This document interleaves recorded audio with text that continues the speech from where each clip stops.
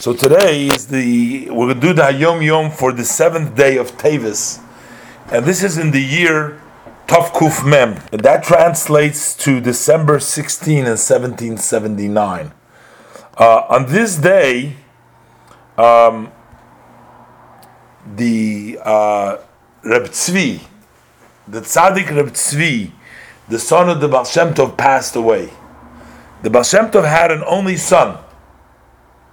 His name was Reb Tzvi. He had a daughter too, but he had only one son, and his name was Reb Tzvi. And he was very well known for his humility and for his sort of totally unassuming way. There's a very interesting story related about the son of the Baal Shem Tov as far as continuing the leadership after his father, the Baal Shem Tov, passed away. After the Baal Shem Tov passed away, Reb Tzvi, his only son, was chosen as the leader of the Hasidic movement. But after a year has gone in the leadership of Reb Tzvi, the holy group of students who were in the Hasidic followers of the Baal Shem Tov, they saw that he was weak in his powers. He didn't have the strength. And the situation was such that they required a very strong man to be leading the Hasidic movement.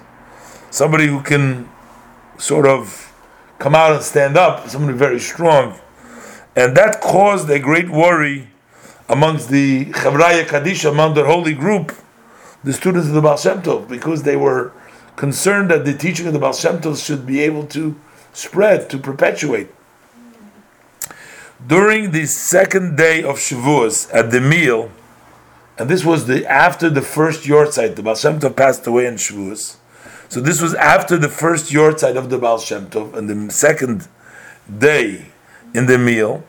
So Reb Tzvi, Harav Tzaddik Reb Tzvi, was sitting at the head of the table. He was dressed in his Shabbos garments of his father, the Baal Shem Tov. The entire Chavraya Kadisha were sitting around here.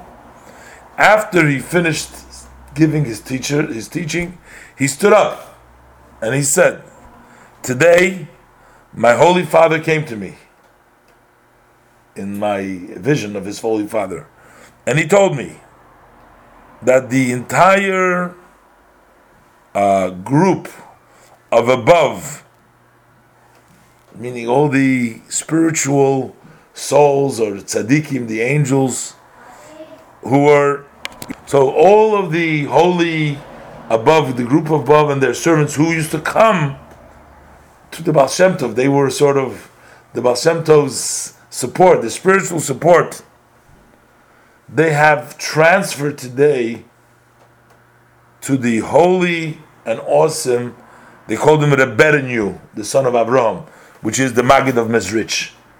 So in other words, they've gone from the Baal Shem Tov to the Maggid of Mezrich. And therefore, the Baal Shem Tov is saying to his son, in his vision to his son, to Reb Tzvi, you should give him the leadership in front and at the standing when all the Chavraya Kadisha is there, and he shall sit in my place at the head of the table.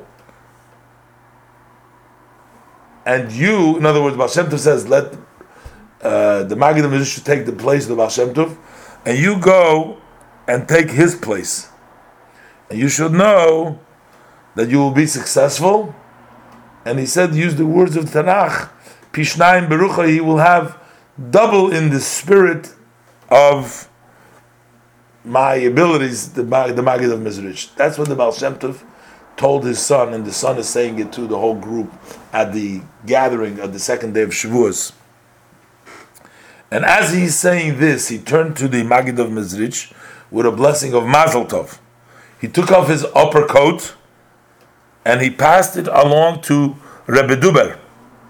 And he, in turn, took the garment of Rebbe Duber and he sat in the place of the Maggid of Mezrich, so they swapped places. So the Duber, the Maggid of Mezrich, sat at the head of the table, and the whole entire group stood up on their feet to listen to the teachings that the new leader is going to say.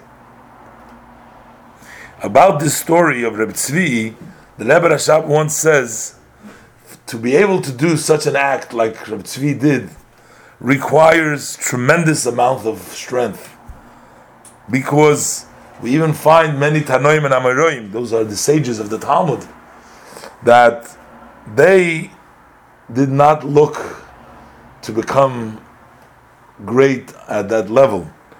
But once they were up there, etc., they didn't want to say, they didn't want to leave it either. And for Reb Tzvi to become a leader, and then to relinquish that and give it over to somebody else, that took a tremendous amount and tremendous strength on the part of Reb Tzvi.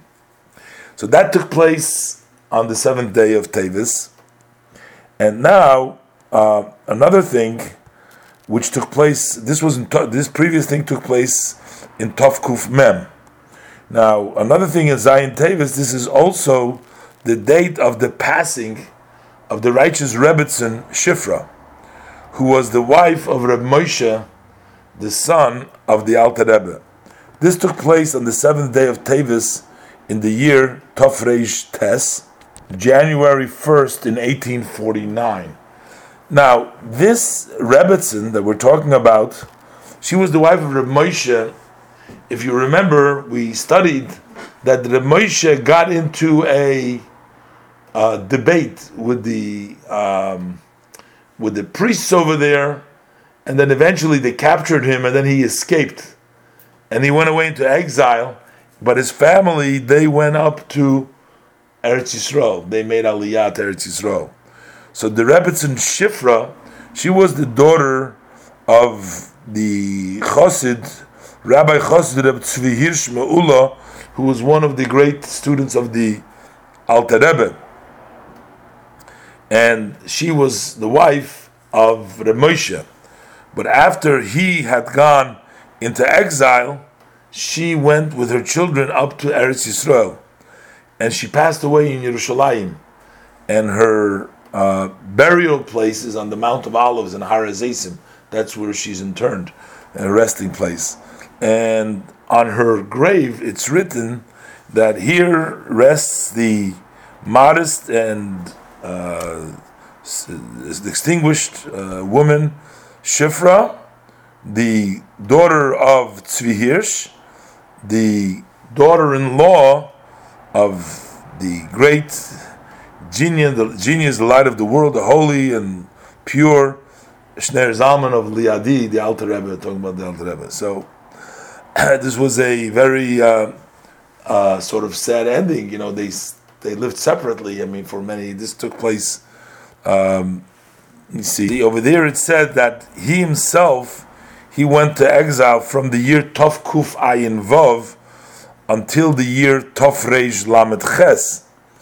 But his wife passed away, the Rebbetzin Shifra, she passed away in Tov Reish Tes. So that's still from Ayin Vov, it's still 30 years. And he was, for 50 years, for more years he lived on. But the family separated and she lived in Israel. And then she passed away over there and he went to exile. And then, like I said, you know, he passed away on it says here in Tov Reish Lamed Ches. He apparently lived for another 62 years after that incident. Must have been a real old man, because I don't know exactly when that incident took place. I mean, that it took place in Tov Kuf Ayin Vav. How old was he then? He was born in the year Tov Kuf Mem Daled. So he lived like for 95 years old, because he was born Tov Kuf Mem Daled and he passed Tov Reish Lamed Ches. So that's almost 100 years. I mean, 5 years he lived to 95. So he lived a very long life. Just interesting. Anyway, so this is the other thing that this is the Yortzeit of the Rebbetzin Shifra.